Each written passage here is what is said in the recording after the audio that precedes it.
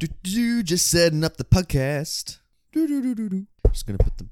Oh, come in. Who is it? Nathan. Oh, hey, Brenton. Hey, What's up? I'm going to teach you how to wrestle. What? Dig on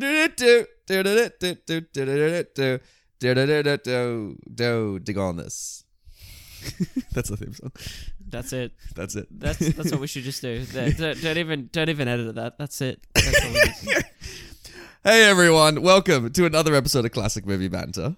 Here we are. Guys, welcome to Classic Movie Banter. We're here again. Podcast where me, that dude Brenton, and that guy over there, Nathan. Hello. We talk about films that are 20 years or older. 20 years. Yes. And we tell you whether if they're worth still watching today, or if they're worth snapping in half, and then like putting in a parcel, right? Like as if to post it. And then just like leave that sitting next to your like typewriter just for like a couple of weeks before it starts to smell. Sounds like a wonderful thing to do with a DVD, Brenton. What a wonderful occasion. Oh, how are you feeling after Valentine's Day? I tell you what, our listeners are loving their Valentine's Day stories with Wuthering Heights. What a popular film that ended up being. Hey, who knew that was going to be the one that took off? You know what I mean? People just want to imagine themselves on the moors and, imagine that there's a castle there. And that they're in the arms of Sir Laurence Olivier. You know what I mean? Jesus. Oh, I was so glad we weren't alone with how we felt about that film, Brenton. It was like, oh, it was a nightmare. It wasn't a nightmare. It was an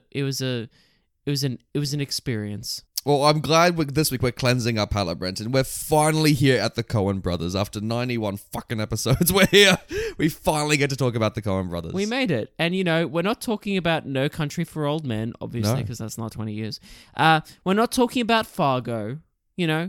We're talking about another film that was released in 1991. Yes. That's called Barton Fink. Barton Fink. Directed by Joel Coen. And written by Ethan Coen and Joel Coen. So, here we go. Here we go. That's how the film opens, with the Coen brothers walking up to the camera going, here we go. Here we go. Here we go. Nathan, I've got a question for you, buddy. Yes. How are you? Oh, Brenton, I'm so glad you asked, I'm just emotionally, up and down right now after watching this movie. So I've got to deal with this thing I've gone through by pitching you this movie. Can you pitch me the movie? All right, Brenton. So, have you ever experienced writer's block? Yes. Great. Are you experiencing it right now? Maybe. I don't want to reveal that information. Well, then I'll let you sit over there while I'll pitch you this movie. So, it's the 1940s. World War II is happening, bloody military World War II actions going on in Europe. Brenton, we're not going to be in Europe. Awesome. So this is a war... Oh. I thought we're avoiding the war. We're avoiding the war in 1941, and instead we're following Barton Fink. Have you seen Adam Driver be a playwright in Marriage Story and move to LA? I have seen that. Actually. Well, guess what? So too does Barton Fink. He's a playwright in New York who also moves to LA. And he's not a big fan of the change, but rather than have the baggage of a divorced Scarlett Johansson, he has instead writer's block, Brenton. Wow. Okay. Which one would you rather be stuck with? And he's hired by Capitol Pictures, this Hollywood studio, to write a wrestling movie in Hollywood. But he can't quite seem to do it, Brenton. He's just bloody scratching his head, unable to write. So we, the audience, follow Barton Fink as he has this wonderful adventure around LA and meets these quirky characters as he tries and finds the inspiration to write a wrestling movie. And maybe the film escalates and maybe it becomes a whole bunch of different things. But that's the general premise, is that he tries to write a wrestling movie. But Nathan, how hard is it to write a wrestling movie? I mean, why is he so focused on writing this wrestling film, and why can't he just write down some random plot? I don't understand. I mean, obviously, if you've seen Rocky V, it's extremely easy to write any sports movie, let alone wrestling. Could it be that he's wrestling with his own creativity? Brenton, I'm going to just say right at the top, I'm pitching this movie, and it's going to have a lot of themes and symbolism and messages and metaphors. It's going to have onomatopoeia. It's going to have alliteration. Other literary words. These are all going to be in the movie. Okay. Cool. It's about, many things. It's a movie to unpack, Brenton, and this is the movie Barton Fink. Well, thanks for your pitch, Nathan. You're welcome. I'm not quite sure if that quite sells the film for me at the moment, just hearing that. But after watching it, I get that you can't talk about, where this film goes. No, You know and what I you don't like, and you're doing that for a good reason. Like one of the Exactly. best things about this movie is the surprising directions it goes in, and genuinely, the more surprised you are, I think the better it is. Let's get into it. Let's Get rip off the into it. Band-Aid and talk Let's about get the into film. it. I really like this movie. Is what I'm going to start off by saying. I think it's great. In saying that, maybe there's some bias there because I'm a big Coen Brothers fan. But, I wouldn't say this is their best work, but it's very good. I think it's actually quite excellent. I think this is one of the better films I've seen in a while, Brenton. Oh, in a while. In a while. Maybe it's because we did, Wuthering Heights, and actually, no, Priscilla was great, but like maybe just Wuthering Heights. I want to get that taste out of my mouth. Yeah. It's so good though. It's so good, and I can understand why compared to the rest of the Coen Brothers canon, maybe it's not as strong as the rest of it. But this feels like such a dense, delicious film that like I want to watch maybe 3 more times just to understand what the fuck is going on. So let's talk from a technical standpoint. Let's talk Yes. about how good, and I'm just going to list some things off here. Let's just talk about the detailed, fantastic production design. Oh my Let's god! talk about Here's some sets.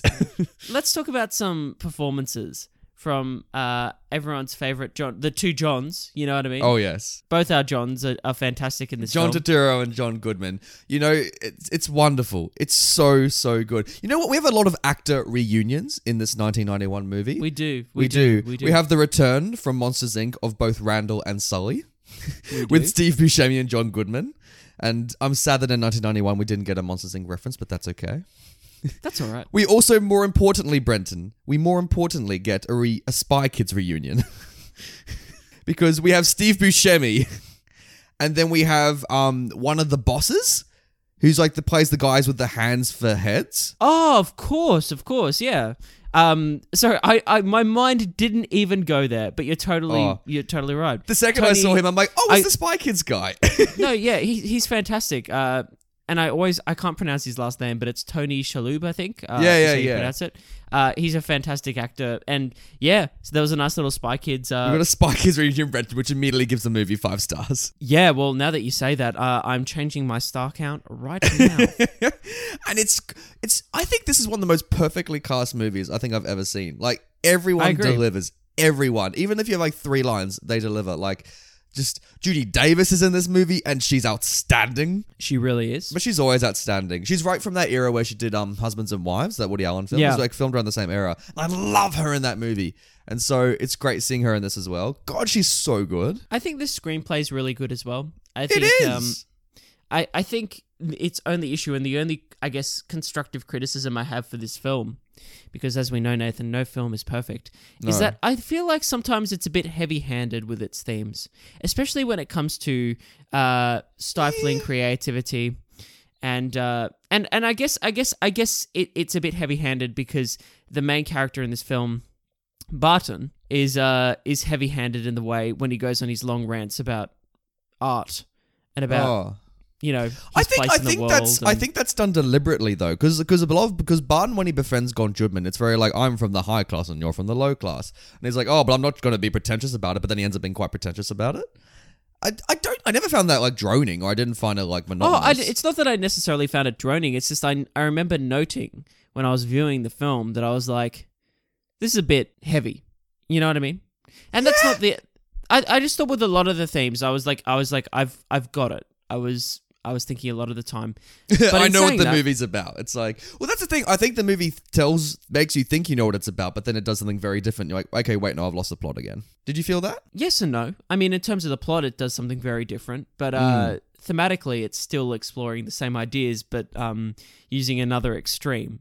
So yeah, my thing with it is that I was surprised by the film. I'm not, and this isn't a huge criticism. Like overall, I'm very positive on this. I just think sometimes it was just a bit heavy-handed with the way it would handle subject matter, and yeah, that was probably intentional as well. Like I said, because the titular character is the most heavy-handed, blatant guy out there. You know what I mean? It's actually an interesting performance from John Turturro because and very reserved as well. He's normally quite outlandish. Well, he goes from the 2 extremes, which is really cool. So he's either very reserved and kind of socially, let's say, awkward, and then he goes to the other extreme of that he'll go on these long, like literally like insane. It's like an insane person that only like John Turturro could fully. There's a pull lot of off insanity and, like, in this film. ground in reality when he goes on these long rants about his artistry and about the common man. You know what I mean? Yeah. But then we have this lovely again, like John Goodman's just giving us major Pacha vibes when he's like with his isn't he? character.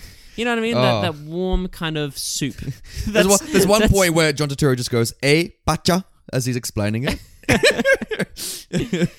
Yeah, so the performances are great. I think the cinematography is really good as well. There's Yeah, some because they one-time hired imagery. Roger Deakins for this, Yeah, exactly. which is always a our plus. Mate, everyone worked on this film. Everyone did. My thing with it is as well, and again, like I'm being so positive about this. I love what this film's about. I love that it kind of explores Hollywood. You know, not necessarily that it's like the most, I guess, faithful depiction of Hollywood maybe of the time. It's more about the writer and it's more about the writer's plight, I guess. Although I feel like what the movie's trying to do is make a lot of the internal external. Yeah, Of what's exactly. going with the writer. So I don't think you should go and go, oh, this was Hollywood in the 40s. Because when I was watching it, I thought there was going to be a lot of Hail Caesar in this. Because it felt a little bit Hail Caesar, where you meet the studio head and you're kind of going out to the different sections of Hollywood. We getting those vibes? I'm glad it wasn't though. Like, Yeah. I just think I really, for me, I really kind of, I guess, could relate to this in a way that I'm not sure if other audience members would necessarily. You know what I mean? What did it do to make it relatable to you? Well, I like as an artist, I was watching this and I was Brenton like tosses back his hair as he says that, like, as an artist. well, you can relate to what is being said. Yeah. And then what I think it does well as well is that it provides the other point of view.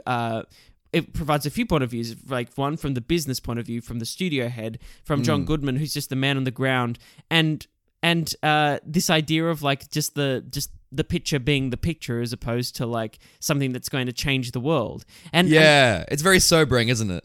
yeah, but at the same time, I can imagine, and I think this is the point as well. I think this is intentional. There would be audience members for the first half, let's say, that would be going, is this literally a movie about a guy that has writer's block and is just trying to write a fucking movie? Like, where's the action, as the producer says? Where's all this?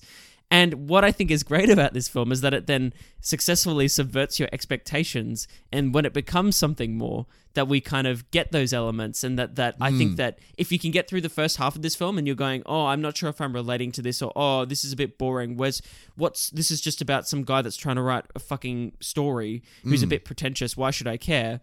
Just know that it'll get its hooks in you at a certain point as Because it 2/3 through this film, it radically shifts in genre, in tone, in action, all of it. Like as radical as you can do, where it's almost a completely different movie. yeah, and I love that, but I still love that at the same time it's still exploring the same ideas. Like so, like it's just like it just takes it to the extreme, and it takes this character to an extreme circumstance, as you know, movies and stories should. Yeah. And I loved it. I loved that about it, and I loved where it went, and I just loved the writing. I just like where this character went, where the other characters went, where we ended up.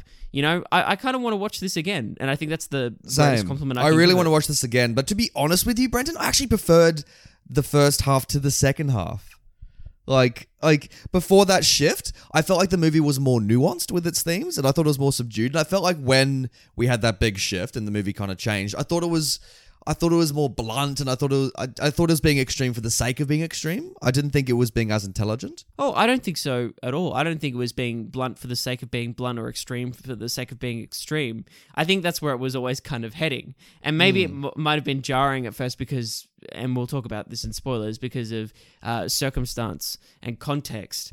I just think that like the film needed that, you know, like it needed that. It couldn't just keep going on the same path of what it was going, because I don't think I agree with you, Brenton. So what would you have rathered?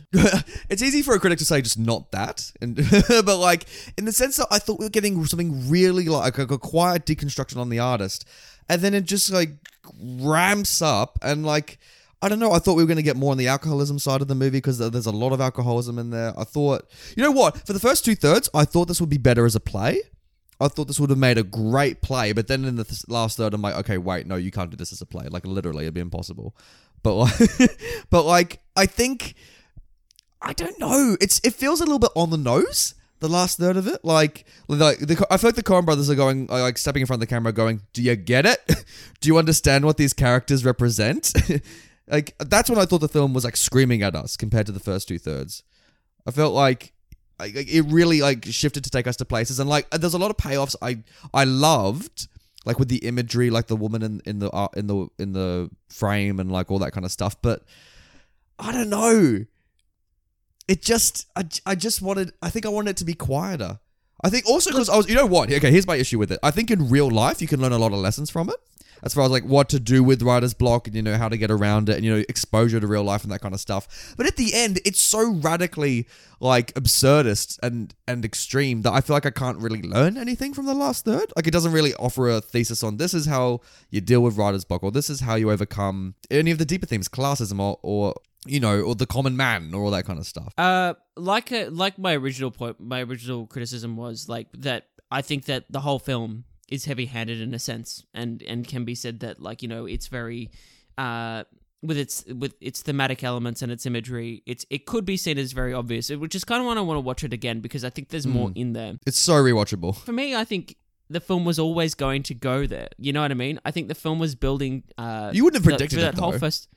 No, you wouldn't have predicted specifically what was going to happen. But you have to admit that there was some zany-ass Coen brothers bullshit in the first half that was being set up. And like, even though you're saying, like, yeah, maybe it was a bit more realistic and nuanced, but at the same time, like, there's a lot of I call it Coen brothers bullshit in the sense of like there's and I love Coen brothers bullshit. Same. But there's like, I will eat their bullshit any day of the week.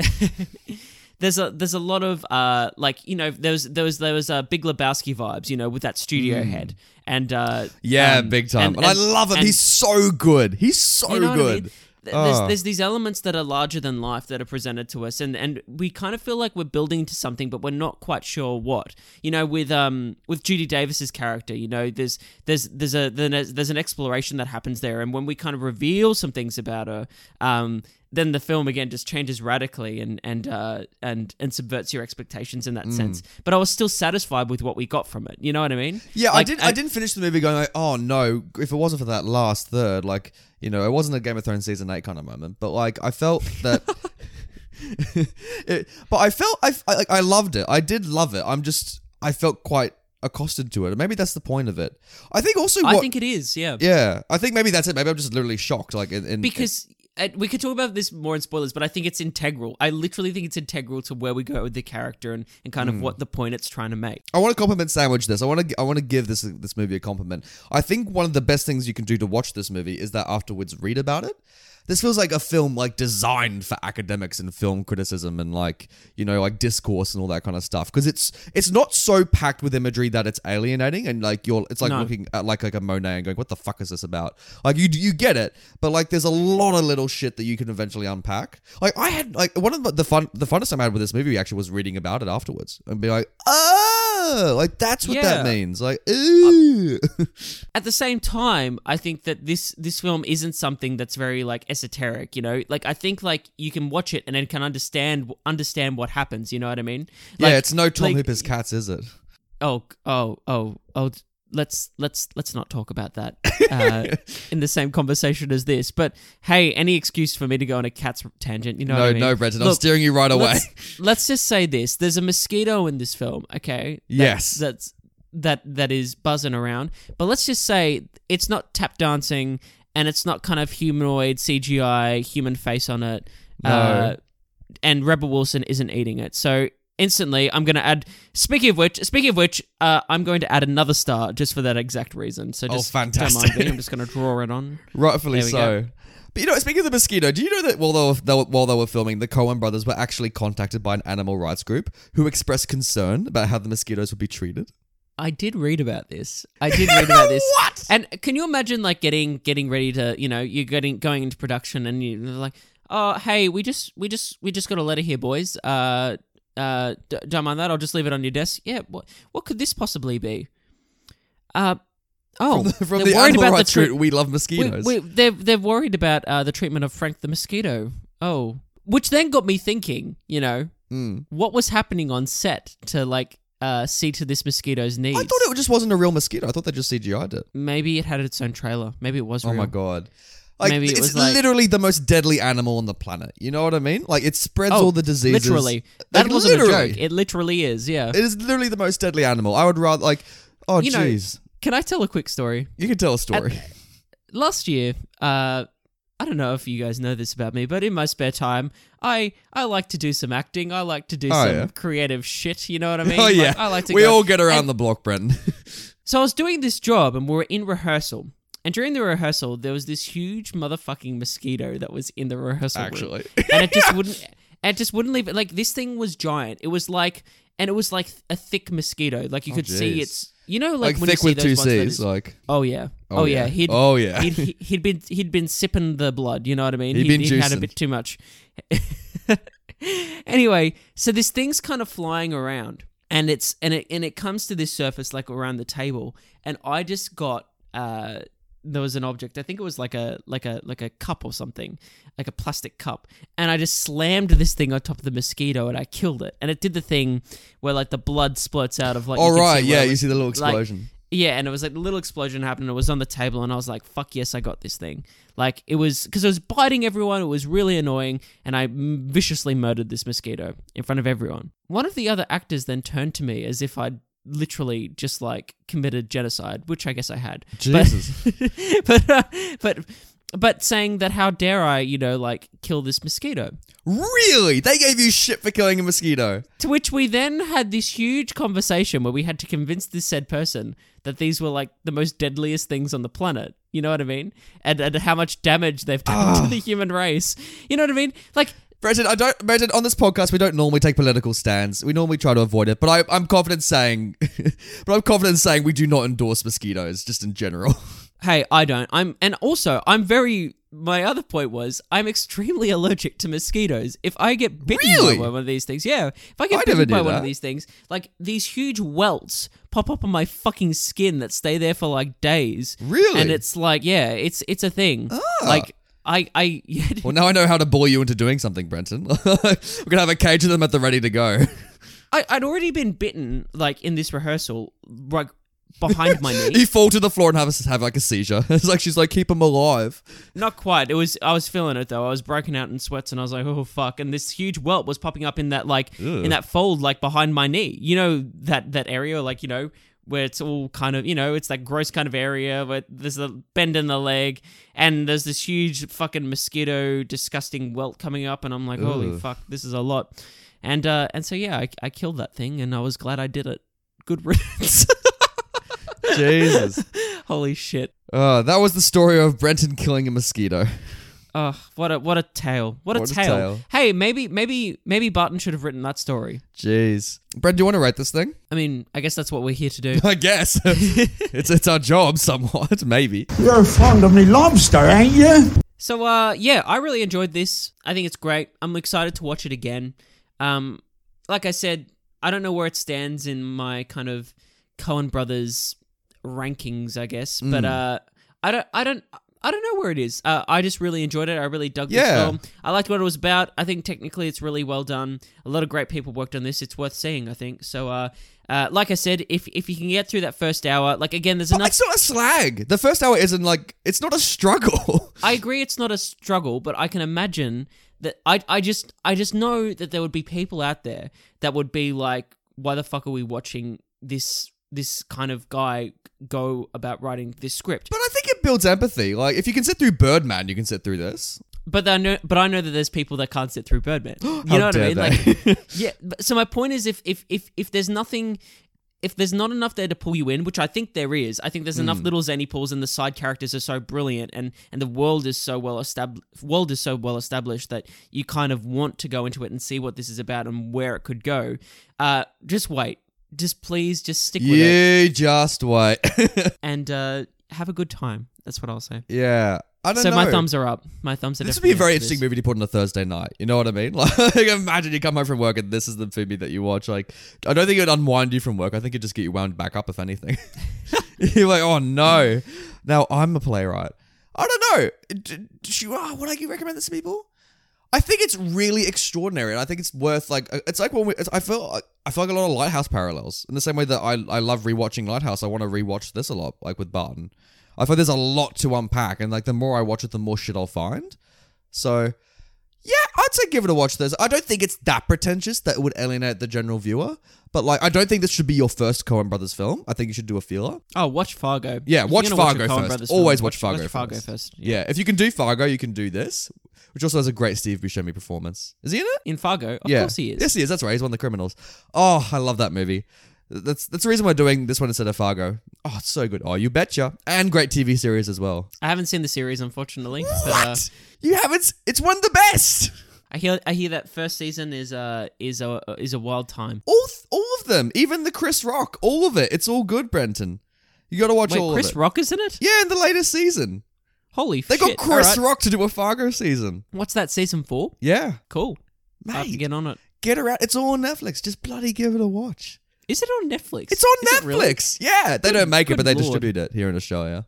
Wow. Okay. Give it a I'm in. watch. Oh I'm my in. god, Martin Freeman in that first season. But even like Kirsten Dunst, the Spider-Man Raimi trilogy's own Kirsten Dunst is in season 2, and she fucking nails it. And Jesse Plemons is in that And second Jesse season as well, Plemons right? is in it. And you know what? So they filmed season 2 of Fargo, Kirsten and Jesse, and then they met on set and ended up marrying and having children in real life. Are they married? They're married Goodness me. with children, no less. Nathan, I reckon you should start a new podcast where you talk about celebrity couples Oh, and like Jesus. Hollywood news. That's I reckon, no. I reckon you'd be wonderful, and I'd just be the guy that would kind of like you'd tell all this shit to me, and I'd be like, "Is that really happening? Do they have kitties? Yeah. Oh, I'll be like, they're married, Brenton. You'll be like, no way. You know what? Fargo was a big like love cess because in the third season, this is not good news though. In the third season, it's got Ewan McGregor and Mary Elizabeth Winstead, and they also met on the third season of Fargo. But Ewan McGregor was married, and then he had an affair with Mary Elizabeth, and then he divorced his wife for 20 years, and now he's with Mary Elizabeth Winstead instead. hey, when there's a will, there's a way." Jesus. So I really hope that Chris Rock keeps his shit together for season 4. You know what I mean? Like, Hey man, what happened with Billy Bob and Martin Freeman then? Was there any? I mean, they're married there? now too, but we don't talk about it. Okay, cool. Yeah, it's like a low key, like, will they, won't they kind of relationship, but we know they are. Okay, good to know. I thought so. I was really thinking that, but I'm glad you confirmed it, Nathan. It's so good. Fuck, it's so. I could spend a whole episode talking about Fargo, the TV series. It's so good, but I won't, Yeah, so your thumbs are up for Fargo the series. Are your thumbs up for Barton? mate. My thumbs are so up for Barton. The more I think about this movie, the more I love it. But also in saying that, it is a film that really tickles me. You know, it's about, it's about a writer dealing with the creative process. Like it's quirky. It's got some zany side characters, all and like wonderful introductions. Like it's a perfect cup of tea for me personally. So there's a little bit of bias, but Wonderful. I'm glad that this is for you. You know what I mean? I'm glad that fuck I the just other gotta- listeners. It's just for me. when you said that this film tickled you, I just had the image in my head of John Turturro, like, doing like this little piggy on your toes, like, and you're sitting there like giggling away as the fucking house burns down. Speaking of which, let's get into spoilers. Oh yeah, spoilers. Here we go. You spoiled it. What? The movie. Oh, Britton, what the fuck is this movie? okay. So let's get straight to it. Let's get to the big thing. Like, jeez. The scene where John Turturro and Judy Davis, he wakes up. They've just had a, it's na na na na na na na na na na na na na, doom. Oh, It's so weird that they have like sex and then it pans to a drain. Like, why Is does it? it do that? Oh gosh, like of course they were going to have sex. Like, Yeah, I'm happy with the sex, Brenton. I'm always happy with the sex. But why does it pan to like a drain in a sink when they have sex? I don't know. I thought it was a good shot. I thought it was interesting. It's just Brenton like sitting with his arms crossed at the couch going, I think that's a good shot there. That's literally what happened. Didn't you hear me? But yeah, and it's great. And like he wakes up and there's the fucking mosquito buzzing about. What a good fulfilling shot though when he finally swats it. Oh my goodness. When he swats it though, Oh. and he slaps the shit out of her and it explodes on her. Yeah, and And she then doesn't you're react like- and you're like, wait a minute. And you're like, what the fuck? And then it's just like the blood just starts oozing out from under her and you're like, what the fuck? And then, at first like you could be mistaken in thinking this is like a dream sequence or something. I was thinking This that is for a nightmare while. sequence. Like for 10 minutes after this, I was thinking, when is he gonna wake up?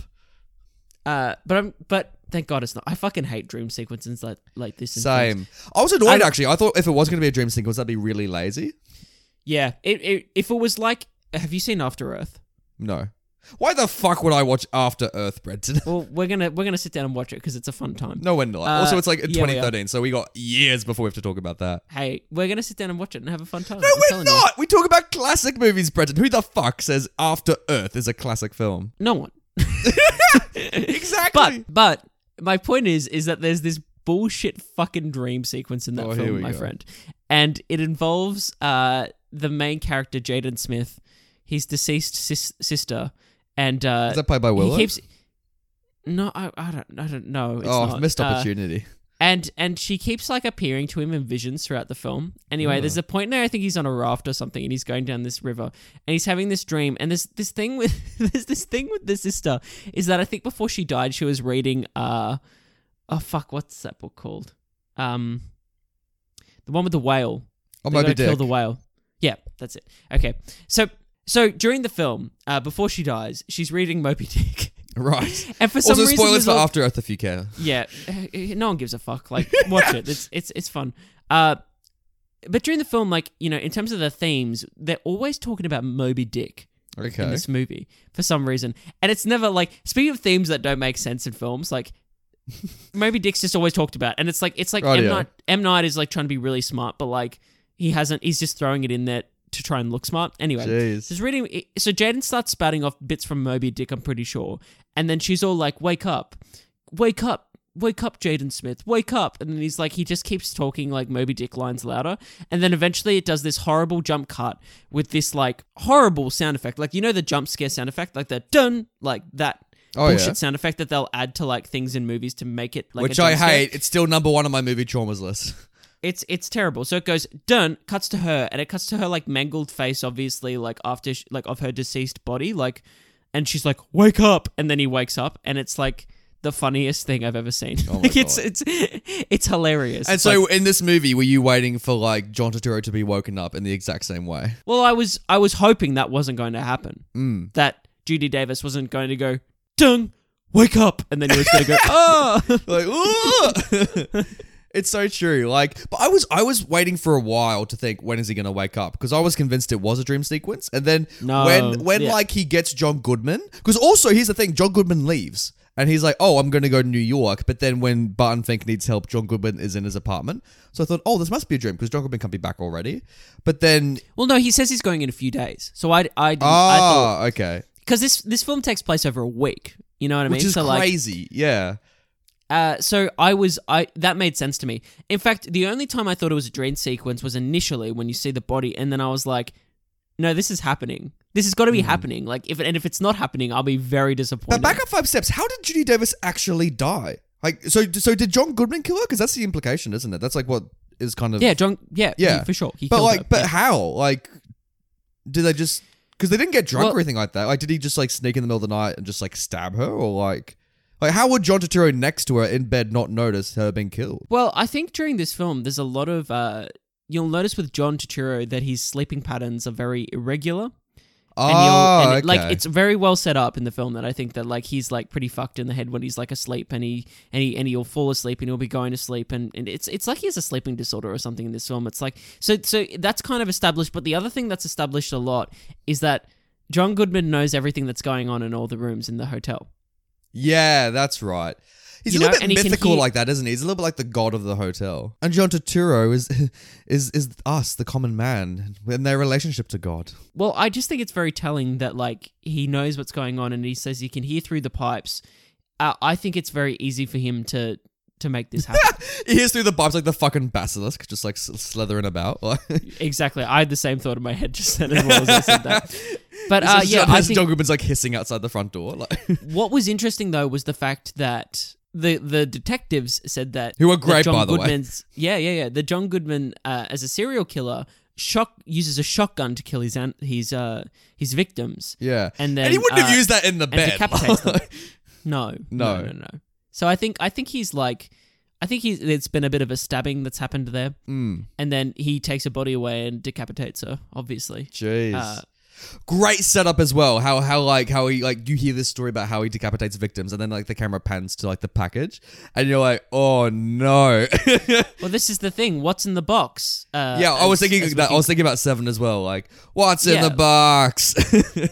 But do you think her head is in that box? Like, what is in the box? I mean, it has to be her head, doesn't it? I mean, what else would it be? Well, he comes back at the end and he says, "Just letting you know, I did lie that I said that this was mine and it's not."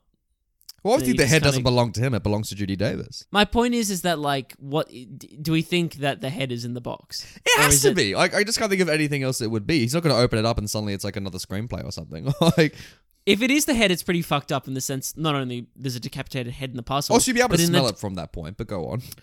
But the dialogue, but also like a bloody head in a thing is gonna like fucking start leaking and like, you know, as it like. I as love it when starts- John Turturro shakes the box as well. Bless. Like a Christmas present. Like, ooh, what's in this one? But if it is her head, it makes it all the more fucked up when he says like, "Oh, use this as a lucky charm." Like, Yeah, you know, jeez. It's like, oh. hopefully this will bring you fortune in writing that screenplay. Oh, I love it's very fucked up, and like it's I don't know. See, that's when I was like, this is a bit much when like the detectives are like standing outside the hallway, and like John Goodman rocks up and the hotel's on fire, but like it's a very coordinated fire. Like he walks down the hall as the flames kind of travel with him. It's like, is he the devil? I was like, is he meant? And he's like Hail Hitler and all that kind of shit. Like, is he meant to be like the personification of the Hitler of What is this film saying about fascism?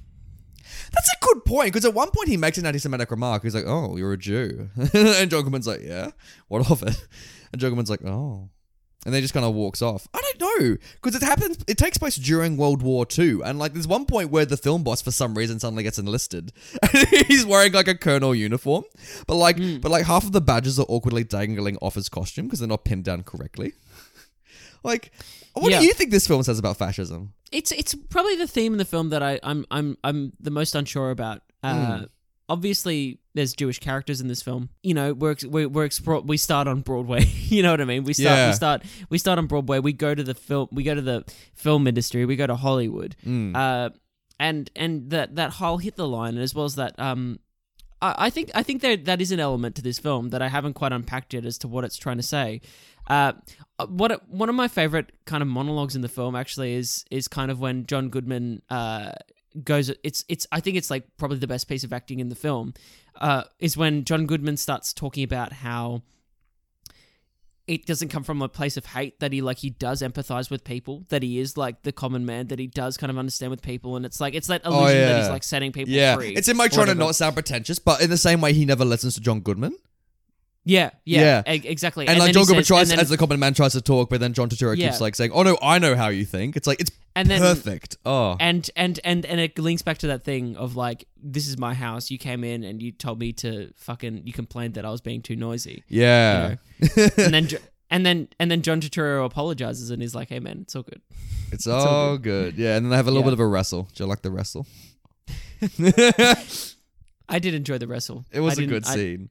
It was a Yeah. great scene. Actually, one of my It was even better when it was referenced later on, and the detectives were like, Oh, what the yeah. fuck, is there some sexual, was there like some sexual thing between you two? And he's like, "No, we just wrestled." And he says it really and aggressively. they're like, "Dear God, you sick pervert!" Like, it's so good. And also, they're the most stereotypical LA detectives. Like, Oh, I love it. I love it. Yeah. They're like the I kind of wish they had Jack Nicholson from Chinatown as the detective instead. And he walks in with his little nose bandage, and he's like, "What's going on here, Bucko?" Or even Clint Eastwood from Dirty Harry would have been great as well. Clint Eastwood versus John Goodman. Now that's a fight I would have loved to see. Yeah. Yeah. But it's great. One of my favorite scenes in this movie actually was the introduction to Judy Davis and like the other writer, who characters I loved, because like John Goodman like goes to visit their home, and she opens the door, and it's the most hilarious like screaming in the background I think I've ever heard in a movie. Yeah, when John Turturro rocks up and you just hear the It's like, "Where is my honey?" my Like, honey, yeah. Oh, he's screaming in the background, and Judy Davis she's acting perfectly. She's like, "Look, it's just a little bit tumultuous right now. Maybe we can meet up later."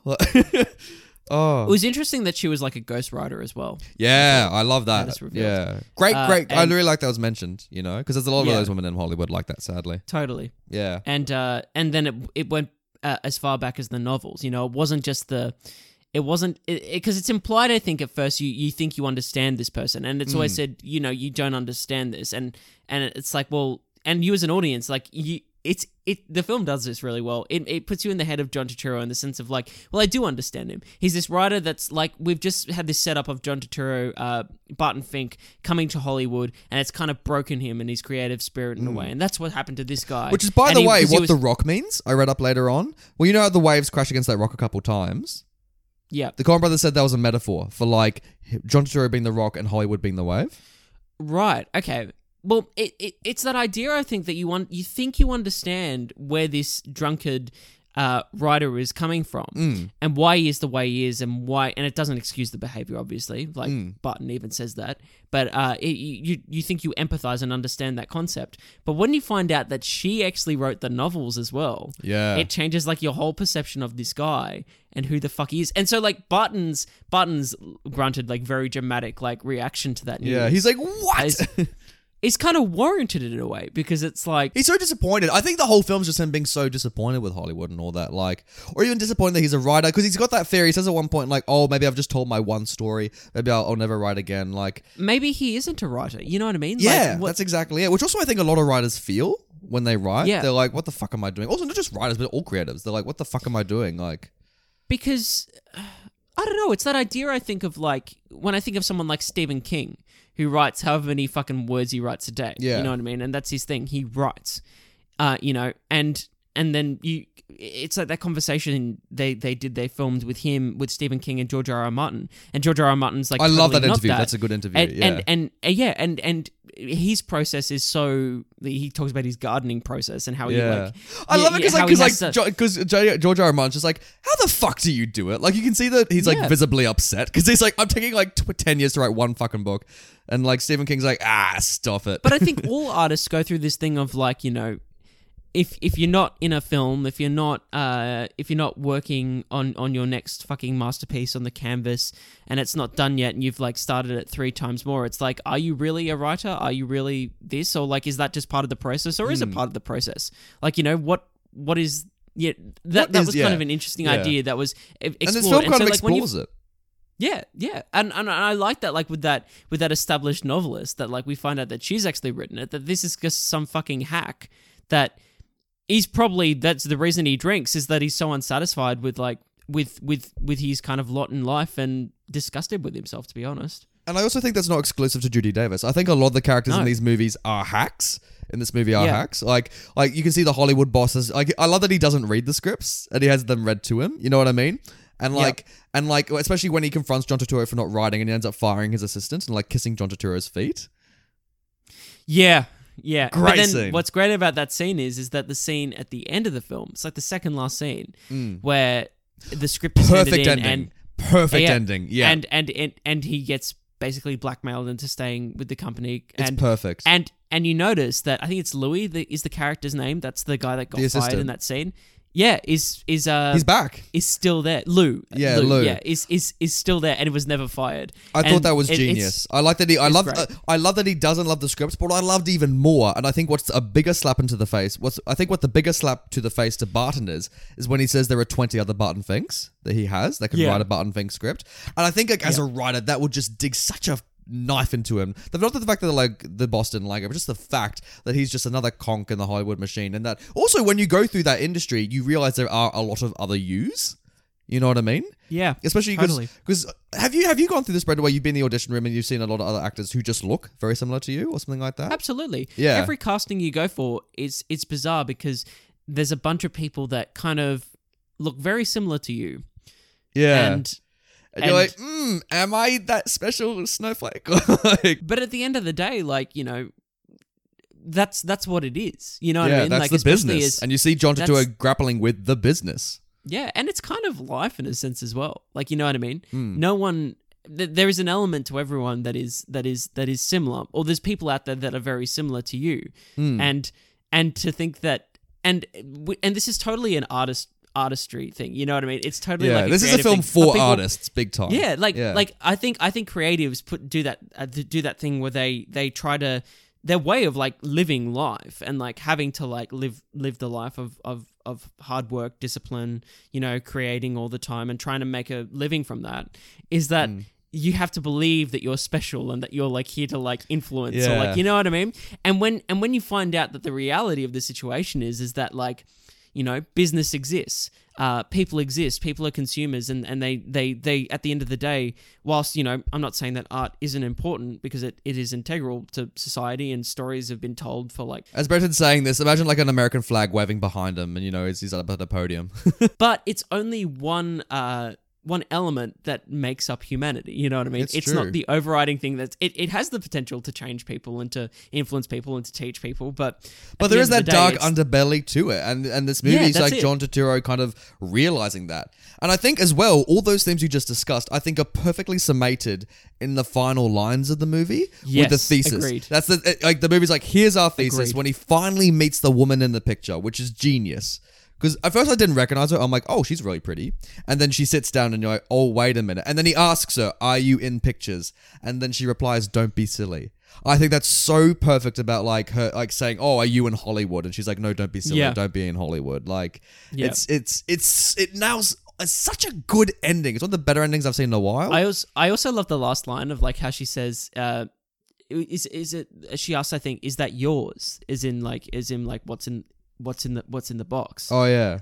Or whose is that? I think it is. And he basically just says that like he doesn't know. You know, he doesn't Exactly. know. Yeah. Yeah, and it's great. It's so. And good. and he's just stuck now on that run. He's been blackmailed. You can see he's there for ages, and he's succumbed to the madness. It feels a little bit like Lovecraftian, like succumbing to like the madness. You know? Like, do you think he does succumb to it in the end? I don't think he has a choice. I think Hollywood molds him. I think he's now in this hell. You know what? This could be purgatory. This whole movie could just be John Turturro going to purgatory. I agree to a certain extent, but I also think it's freeing in a sense that he realizes that his own experience and his own views, that he is, you know, that he is kind of this liberal common man, voice for the people, that maybe, you know, he isn't that maybe he is a bit, maybe that in itself, thinking that you are that is a bit elitist. And he ends up damaging the common. The only people in the movie who aren't common are the off-screen characters of his parents and his family,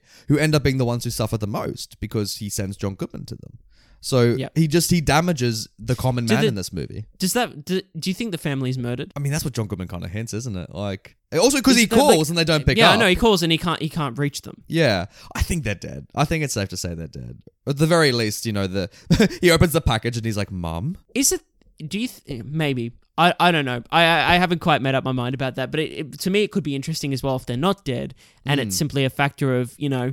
Because he just says that like, oh, they're my family, you know. He never contacts them before then. He never really talks about them apart from that one. Yeah, it's quite true. He's quite distant, yeah. I do love it when he recommends the home-cooked meal. He's like, oh, if you want a good feed, here's the rents. Like, But like maybe he's so far removed from them that like they no longer talk.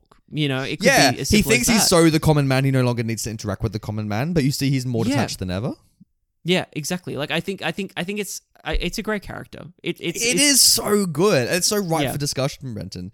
Which is why I want to take us into some fan theories. Special segment.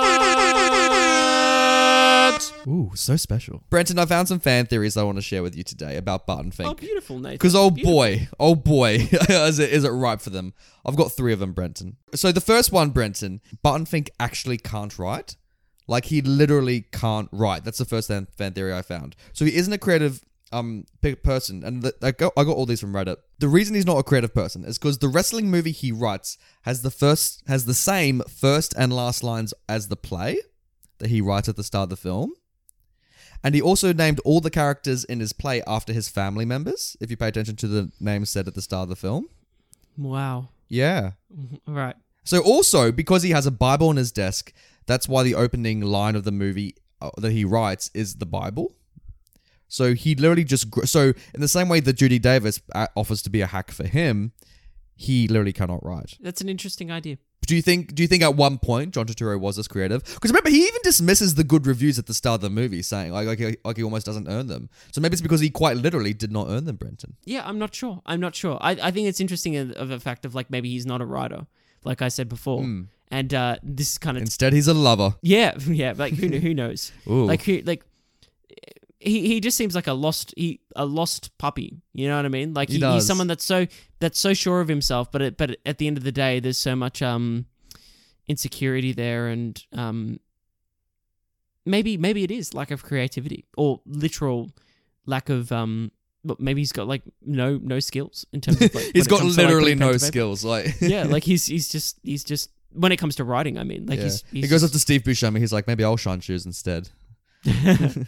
maybe The second fan theory I found was that going from Judy Davis being murdered, that entire section onwards to the end is a dream sequence. no, hate it. You don't believe Hate it could be? Because it could be. No. It could be a dream sequence. Like It could be, but if it is, it's bullshit and I hate it. Well, that answers that fan theory. Thanks, Reddit users. It can't be a dream sequence. It can't be. No, Like because also it would rob the movie of any like narrative heft if like that's how it ends. Like yeah, it would literally make it bullshit and it would make me hate it. Because So, then we'd never you know if he actually finally wrote the play or if like the studio liked it. So So yeah, I agree Yeah. with that. Well, I can see why, because it's a bit ludicrous. Like how the fuck he survives that building burning down for so long. You know what I mean? The fact he doesn't die Well, from smoke. this is like, the thing: is the burning building, or is that just like symbolism for something else? Because John Goodman just walks fucking back into his room like he's just going to stay there for the night. You know what I mean? Who And- must have died, right? Like, that's like how they got him. Like Well, I don't know if it's literally burning. This is the thing. maybe. Like, is it just because no one seems to. Everyone references the heat, but no one acts like the building is on fire. No one's like coughing and stop, dropping, and rolling. You know what I mean? Like, and I don't know. If a building was on fire, like to that extent, you would Yes. not be able to fucking stand without like passing out. from, Exactly. like- Yeah. I don't know. And it's such a decrepit building as well. Like it wouldn't last that long if there was a fire. it makes sense that it's highly flammable. Like that makes sense. Like I mean, we never like, find the out what that liquid wallpaper- is between the wallpaper. You know? That Oh, that's it. fucking Like, oh weird man, pus. that's disgusting, dude. Like, it's Jesus, so that was gross. so gross. Ah. The scene where like he can hear the couple next door having sex, and then he like has got all the fucking like jizz on his hands from like the Jesus. fucking wallpapers. I was like, Oh, oh, that's the most no. repugnant thing I've seen in a movie in ages. Oh, and bless, he gets like the pins from Steve Buscemi. He's like, oh, this should help, and it just makes it worse. Like, oh, Steve Buscemi's great in this movie. he's so great. good. He's in there for like 5 seconds, but the best thing he does is that he says his name is Chet with an exclamation mark. Yeah, Chet. It's so stupid. I love it. He's like, always like, are you trans or res? And Dr. Tura's like, what? Yeah, he's great. He's always good, Steve. I love him. Good old Steve. The final fan theory I found, Brenton, was that the whole movie is actually the play that John Turturro wrote. So At the start. So you the mean? yeah. So the whole film we're in the play, and we see the end of the play at the very start of the movie, and then like he bows and that kind of stuff, and then the movie onwards is actually the very start of the play, and we just see the play out. What was in terms of what was happening at the start with the play? Do you remember what was happening? Like what the set was on the stage? It was like a generic like living room kind of 1940s play, like Streetcar Named Right. like Streetcar Named Desire or like a Cat and Hot Tin Roof kind of set, you know? Okay. Hey, that's an interesting idea. Yeah, exactly. So because also what adds credence to this theory is that some of the first lines of the film are repeated at the end as the lines in Barton's screenplay, and also the mother in the play is named Lil, which is the name of Barton's own mother. So those things I mentioned before is in the play. Also, Barton refers to his home as 6 flights up in the play, which is also the same floor that Barton Fink is on. He's on the 6th floor. Yeah, so it could work, Brenton. It could work. It could work. That's an interesting one. Yeah. Somehow, would you like to see this movie as a play? Would you like to see the play of Barton Fink? I think it's an interesting idea, and I think the screenplay is really good. But I think this works as a film. At the same time, like I think like there's plays out there that kind of explore this idea as well. Like the Star Spangled Girl comes to mind. Oh, okay, I haven't seen that. That's a play that I think kind of explores like writer's block. Brenton and that passes idea over a as coffee well. to me right now. Oh, thanks, dude. How convenient you brought it with you. Hey man, I'm here to serve. What can I say? Oh, hey, thank you. do you mind if I just kiss your feet? And while we're at it, shall we look at what stills this movie? Ooh, it's blinding. So in case you guys have never listened to this show before, what stills this movie is that segment on the show where Nathan and myself choose a frame from the film, one still image that we think is either funny, that has got something poignant in it, maybe, or something that's just a nice thing to look at. Maybe something that sums up the movie for us. Is this frame any of those things, Brenton? Perhaps not, but you can find this still if you want to look at it on our Instagram page, on our YouTube. Yeah, the links are all below in the links episode are notes. below. Hey, we got it. It's like we've been doing this for 91 episodes. Please help. And the still we picked this week is John Goodman when he rocks up into Barton Fink's apartment.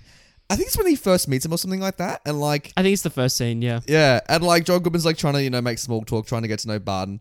And he does this by like holding up this like, what the fuck is it? It looks like a cup placemat or something. Like, Isn't that his tie? oh yeah, it's his tie. So Jesus, like, I didn't even it's one of notice those that. ties that like has the tie itself is like a normal tie, but if you flip the bottom of it up, there's another pattern that's on the inside of the tie, and on this one, it's a naked woman that's kind of squatting, and she's got like a toga on that's like a lion's, like a Yeah. cheetah's head or something. Yeah. And John Goodman's pulling the funniest face. I don't know what that expression is. It looks as though he's coming as he's showing the tie.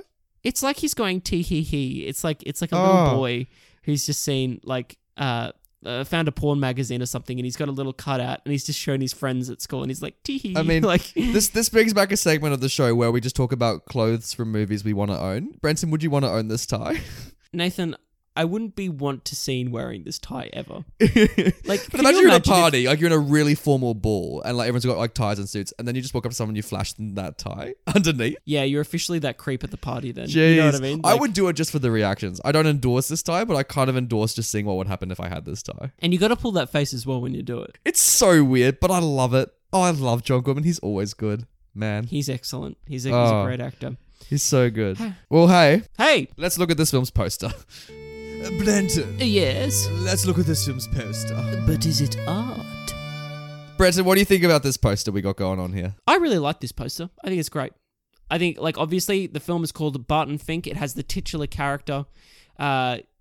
It's got that mosquito on his like. What's he looking at as well? He's like, it's a close up of John Turturro, just pulling the most like shocked expression as like a mosquito is about to land on his head. And the mosquito's got a huge shadow that is splaying across his forehead. I think it's great. I think it's really good for the film. Same. I like the color of it. I love how it's sepia. Yep. I love the font of the title. I love it's got the two Johns and the. They missed an opportunity though, Brenton, where they could have said John in big writing and have like Turturro and Goodman on either side. True. They could have done that. But also, I love the fly on the face. It reminds me a lot of the Silence of the Lambs poster with the butterfly in the mouth. Oh yeah, sure. I think there's a lot of parallels there. I like the mosquito bite, Benton. I love that scene where John Turturro's in the meeting and you see the big mosquito bite on his forehead, and the boss is like, "What happened to you?" And also over the film, he just gets more and more bites. Like, I know. do you reckon it's a metaphor for Hollywood, Brenton? There's no mosquitoes in LA. What the hell are you on about? It's very metaphorical, isn't it? It's that metaphorical. No, I wouldn't Sad improve it at all. metaphorical. I wouldn't improve the poster one bit. I think it's perfect. No, I Yeah. think it's great. Title talk. Ooh, it's the title. Was there Barton Fink and Barton Fink? I think there was, Brenton. I think also great name. Just a great name for a character, Barton Fink. I love it as well Oh. because they all have like the New York accents. They're like, "Hey, it's Fink. Hey, watch out, buddy. It's a Fink." Well, when I hear the name, like the shortened version of Bart, I think Bartholomew. You know what I mean? I think that Oh, name. yeah. But Barton, I think, is such a great name. Also with that Barton accent, they're Fink. like Barton. You know the Yeah. way they say it. It's got such a ring to it. Oh, it's great. Great title, actually. Like, Excellent. Yeah. singular, like, Again, name a straight to movie the after point. your protagonist. It's that easy. so easy. So easy. What's another film that's got a protagonist in it that isn't named after the protagonist that you could name the film? So like not Harry Potter, like one where they haven't done it. Yeah, so something like Star Wars, but you'd call it Luke Skywalker. Oh You know what I mean? jeez, Like, that would not work. No, that doesn't work, but that's just an example. What's a film that could work? Monsters Inc., but just name it Jake. Oh no, okay, rename Avatar, but call it Jake Sully. that's what they should have called Avatar. No. Maybe instead of calling it Batman, they should call it Bruce Wayne, just for once, just to like... Oh jeez, it feels like a Joker origin film. It's like Wayne, like they call it that instead. You know what I mean? Like, Oh, that'd actually be shit. ugh. Damn, yeah, it's a hard one to think of, isn't it? Chime in, listeners. Let us know what you think the movie should be. Yeah, listeners, if you can name a Wait film... a minute, we have an audience who can do the work for us. Yeah, if I think this could be really fun. Yeah. If you can think of a film that has a title that is not the main character's name, but you think could work as the title. The main character's name could work as the title. Yeah. Send them through to our Twitter. Send them through to our Instagram page. Comment on YouTube. Send us an email. Let us know. Do all of the above. Let us know what you think. And then we'll get all the good ideas. We'll be like, oh, this is why the listeners are better than us. Yeah, and in that way, we'll also be passing the power to the people. Pass it here. What? The power to the people. All right, Brendan, Rotten Tomatoes. People are loving this movie galore because the critics give it 90% and audiences 89%. So Yeah, that's great. Well done, I'd say Barton. that's where it sits. it's so Well good. done. It's so Well done, good. Coen Brothers. But sadly, Jonathan Rosenbaum from the Chicago Reader, he didn't like it, Brendan. No, he didn't. No, he didn't. And he wrote, this creepy satire is full of laughs and flaky twists, but by the end, you may still be scratching your head. Because a mosquito bit you on the head. Like the DVD comes with a mosquito inside it, like you open up the Yeah. box and then one just like And just it's flies let out. loose and you're like, fuck. Jesus damn it, Coens, you've done it again. I don't know. I think there might be some people who would find this movie confusing, but I don't think it is as confusing as some other films. Like I think it's more straightforward than Birdman. Oh, totally. Yeah, totally. That's what I mean. It's not as like esoteric as like The Lighthouse or No. Birdman. You know what I Even mean? Shape Like of Water, this is less wanky. You know what I mean? Or like, oh, I don't think I mentioned this on your the favorite, podcast your as well. favorite film, The Shape of Water. I don't think I mentioned this on the podcast. I might have in one of our early episodes, but I fucking hate Shape of Water. And the more I think about it, the more I hate The Shape of Water. What do you hate about it? It's funny as well because you and I saw this together. We fucking went to the cinema. And we were both very excited. We were like, We were! a new film from Guillermo del Toro. We were getting massive like Pan's Labyrinth vibes. Oh. We were so excited. And the more the film went on, the angrier I got. And I'm like, I don't want to. Like, it's not the fish sex. I'll forgive the fish sex. It's just all of it. It's so mundanely plotted. The characters are so two-dimensional. It has no storyline besides save the fucking fish. And it's like, it's trying to be like this old nostalgic kind of thing. And they're like next to a cinema and the old man's like, oh, back in the days. But like, and it, you know why I hate it? But also because it beat out in the Oscars Lady Bird and Three Billboards. Nathan, look, I don't hate it as much as you. In fact, I wouldn't even say I hate it. I didn't mind it, but What a waste of Michael Shannon. Oh, I thought Michael Shannon was great. I thought he was really good in it.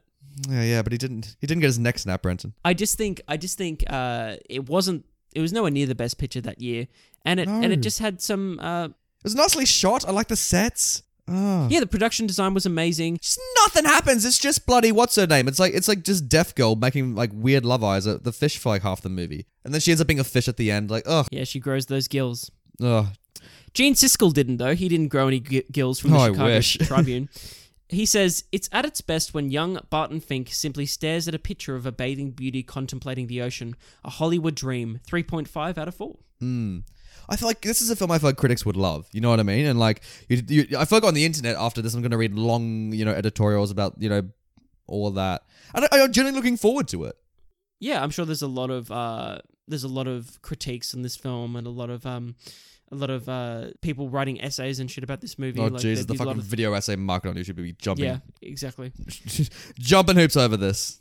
If that gets you going, it'll be there. Oh. It'll be there.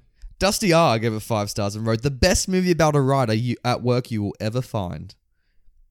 Probably. I do like Adaption with Nicolas Cage. That's quite I good. haven't seen it. Mate. It's one of the most Nicolas Cage performances you'll see. It's great. Damn, that got me going. It's That got me Nick Cage excited. going full Nick Cage. It's excellent. Films about writers. I'm sure people are screaming titles at us right now, but like, there's a handful of them. But again, in the moment, it's hard to think of them. It is, isn't it? But this is definitely up there. Like, Yeah. Tell you what, if there's not an immediate movie besides adaptation screaming at me, it probably means that Barton's doing a good job, if I can't think of others. Totally. Yeah. Agreed. SD gives it 2 stars and says, Coen writer's block. Coen brothers. Let's write the most inane, senseless movie ever, and I bet people will rave about it. Inane, senseless. I wouldn't call it either of those things, personally. No, I don't think this is them. This reminds me of like that Stan Lee story where like, the Marvel comics were selling so well back in the 60s. And so him and Jack Kirby were like, had a bet saying, let's make a stupid comic book just to prove that we can sell anything. And so they wrote one called like The Howling Commandos, which is like, have you seen the first Captain America? Yeah. Yeah, it's like his team back in World War II. And they wrote that Right. because they thought it was the stupidest title. And then ironically, the comic book did end up outselling it. It's amazing that kind of stuff that you hear, isn't it? That like people are just like, yeah. Yeah, we'll do this on a dare and it'll end up being excellent. But I don't think the Coens were doing that. I don't think this doesn't feel like an afterthought, you know? I think their writing, this film probably came from a more personal place. To be honest, I think you know. Even though I've read interviews with them where they say this is really not autobiographical. Like we haven't. No, I had don't think writers it's talk like this. autobiographical at all. I don't think it's that. I think it may be at a point they're just sharing their experiences with like a creative block, maybe, or Yeah, they just went wrestling one day and they thought we had to write this movie.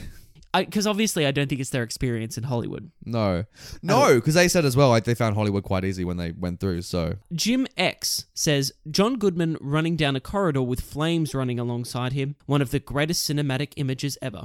It's pretty good. it is quite looks- excellent.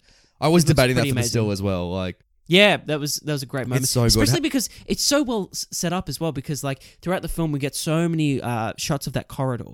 You know what I mean? And it's a great set. It's it's so, and all the shoes outside the front doors being shined. it's like, great. Like, it's just great. It's so great composition. good. Really good. Have Yeah. you seen you haven't seen 10 Cloverfield Lane, have you? No, I haven't. Oh. I haven't. Because spoiler alert for that movie, John Goodman goes a little bit cuckoo in that movie. Ooh. And he charges after the protagonist at one point, and I was getting a lot of those kind of vibes when I saw John Goodman. So I think really? it echoes Cool. throughout his career, which is so weird Oh. because he plays characters like this, fucking lunatics, but he also plays like Sully from Monsters Inc. and like Pacha from Yeah. Emperors. Like he Totally. he's on both ends of the spectrum.